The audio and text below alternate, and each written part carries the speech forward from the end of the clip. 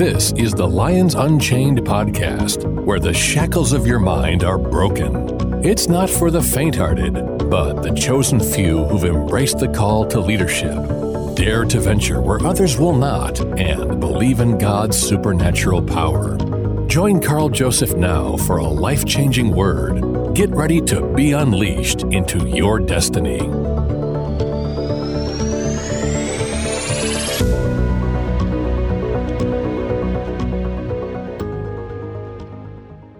Let's continue our study of the 9 spiritual gifts, friend, and today we will discuss the gift of the word of knowledge. Let's read our key passage once more in 1 Corinthians chapter 12, verses 7 through 11.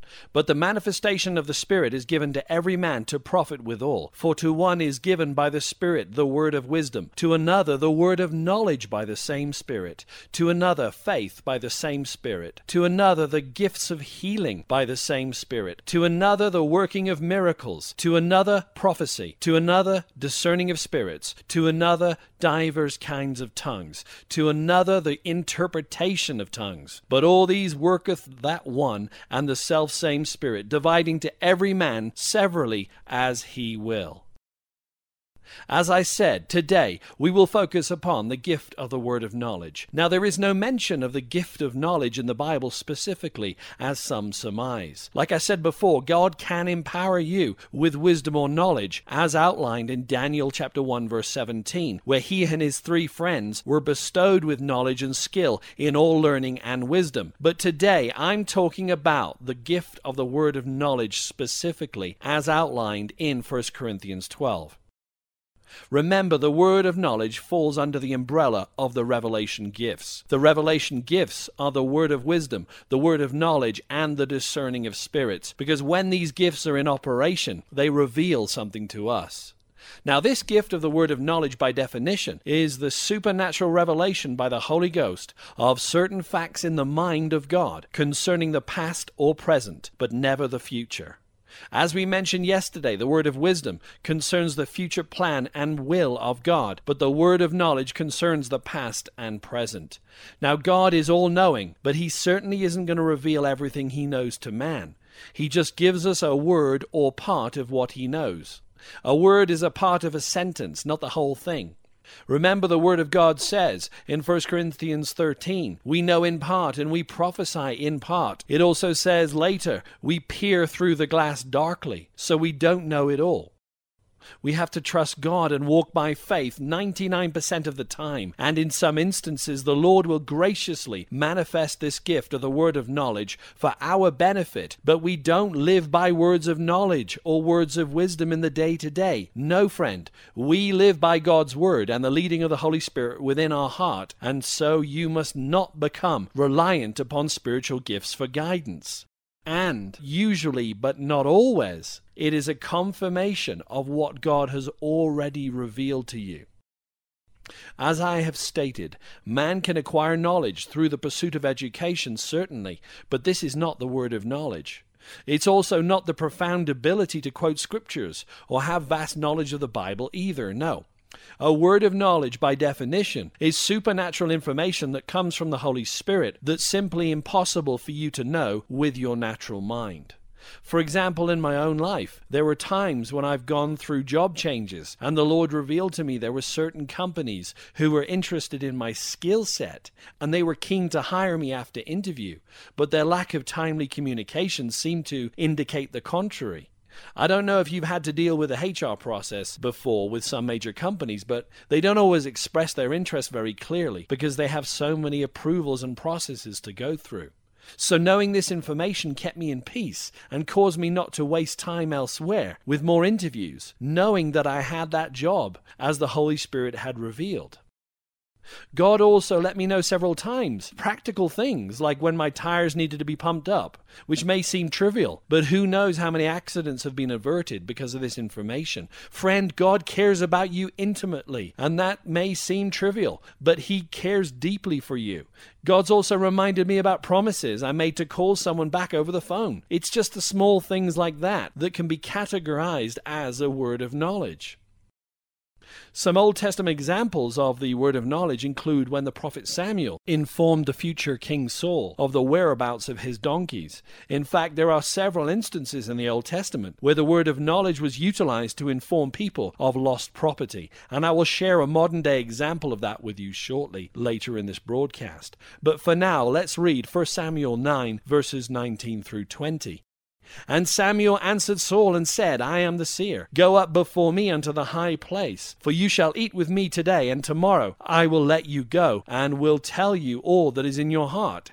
And as for your asses that were lost 3 days ago, set not thy mind on them, for they are found. God let Samuel, the prophet and seer, know via a supernatural word to Saul that the donkeys he'd lost 3 days ago had been found, so he didn't have to worry about them. In another instance involving King Saul, when it was time for him to be proclaimed as king in front of the people of Israel, he disappeared from sight. When it says in 1 Samuel 10:22, he, speaking of King Saul, hid among the stuff or equipment. So when the people couldn't find him, they inquired of the Lord, and he revealed to them exactly where Saul was. When they looked where God had said, Saul was there sure enough. Remember, the word of knowledge reveals certain facts in the mind of God and reveals information that cannot be known to the natural mind in the present or past tense. Elijah too had instances of the word of knowledge in operation. Once in 1 Kings 19:14, he was on the run from Jezebel and climbed under a juniper tree and begged God to let him die. He falsely claimed that he was the only prophet left in town and everyone else had bowed their knee to Baal. But God revealed to him through a word of knowledge that he wasn't the only one left. In fact, there were still 7,000 people reserved to God and faithful to him. Once again, further on in the book of 2 Kings, God revealed that Gehazi, who was Elisha's assistant, had taken 2 talents of silver from Balaam for his services, and Elisha saw in the spirit when this occurred, and that Gehazi was lying to him when he said, Went not mine heart with you when the man turned again from the chariot unto thee? How could Elisha, sitting in his house all those miles away, know possibly that Gehazi did this, except God revealed it through a word of knowledge, friend? In yet another example, Elisha was told by God of the tactical strategies of the king of Syria in 2 Kings chapter 6, verses 8 through 12, even to the point of knowing what the king was saying in his own bedroom. Friend, this is supernatural knowledge. One example of the word of knowledge in the New Testament is the case of the Apostle Peter in the town of Joppa, and I'm reading from Acts 10, verses 9 through 19.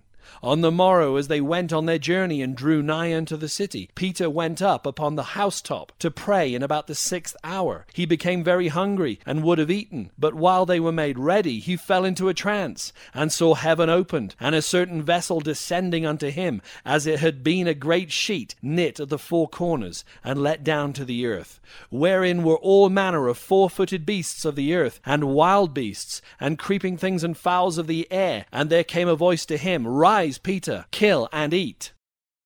Now, while Peter doubted in himself what this vision which he had seen should mean, behold, the men which were sent from Cornelius had made inquiry for Simon's house, and stood before the gate, and called and asked whether Simon, which was surnamed Peter, were lodged there. While Peter thought on the vision, the Spirit said unto him, Behold, 3 men seek you. Peter came out of his trance, but he knew supernaturally in his spirit, without anyone telling him, that indeed 3 men were looking for him. These men were standing at the gate, and he had not seen them with his natural eyes.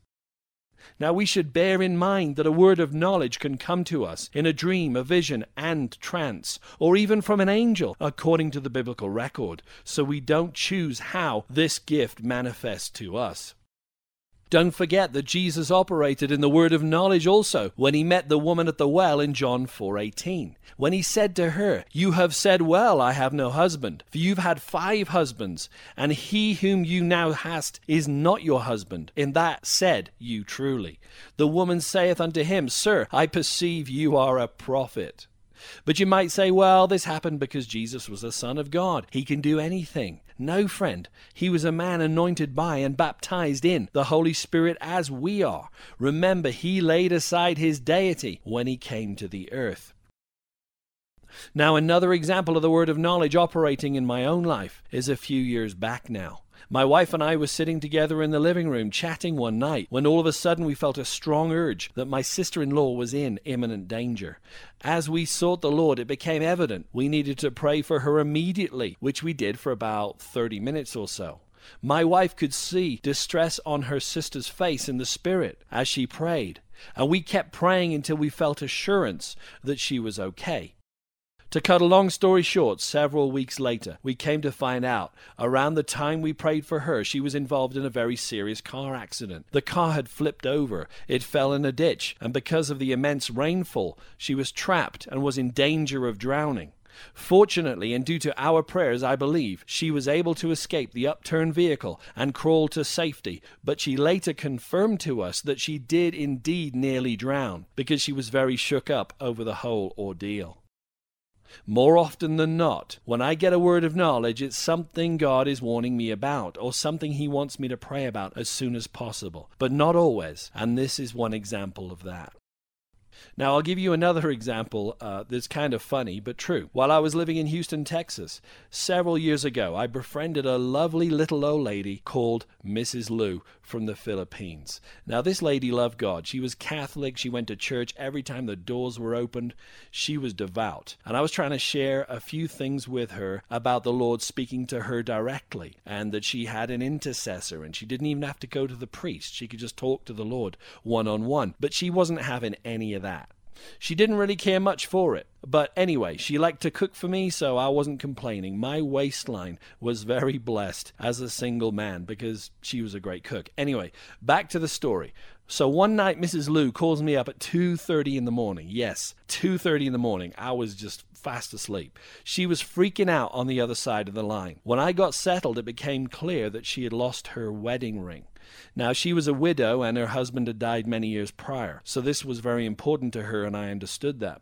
I said to her I would ask the Lord, and I started praying in the Spirit. I put the phone down. I got quiet. I continued to pray and listen on the inside. I'll be honest with you, I was half awake and not feeling very spiritual at the time, I can tell you. However, after a while, I got 3 words. Those 3 words were, under the bed. I called her back and said, Mrs. Lou, have you looked under the bed? She said, I have. That's the first place I looked. Are you kidding me? But I was sure that the Lord told me, so I insisted, go back and look under the bed again. I heard her rustling, and then she came back to the phone a few minutes later and was really excited, saying that she indeed had found the ring, and it was hidden under the bedpost.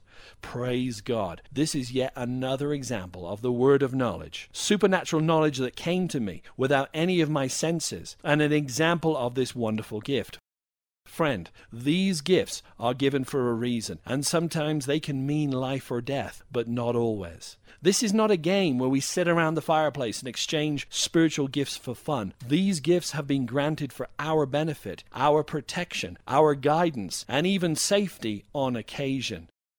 Friend, I ask you today to stir up the gift within you. Just if you've judged the gifts wrongly in the past, or your pastor's told you that they're not for today, or that they are of the works of the devil, friend, cast these lies aside right now. In your quiet time, ask the Lord and say, Lord, I want to move in these gifts again. I want to move in these gifts, and He will give you the desires of your heart, friend, as you activate and operate faith in these areas. What a blessing it is to move in the gifts of the Spirit. You've been listening to Carl Joseph and the Lions Unchained podcast. Carl is a minister who has witnessed God's miraculous power to save, heal, and deliver. Carl covers topics such as geopolitics, current affairs, cults, societal trends, and end-time events, all through a biblical lens. Every Monday, new podcasts are uploaded, so stay tuned for the next opportunity to roar into victory. Check out carljosephministries.com for exciting articles, teachings, and discussion points. See you next week, and don't forget to hit the subscribe button.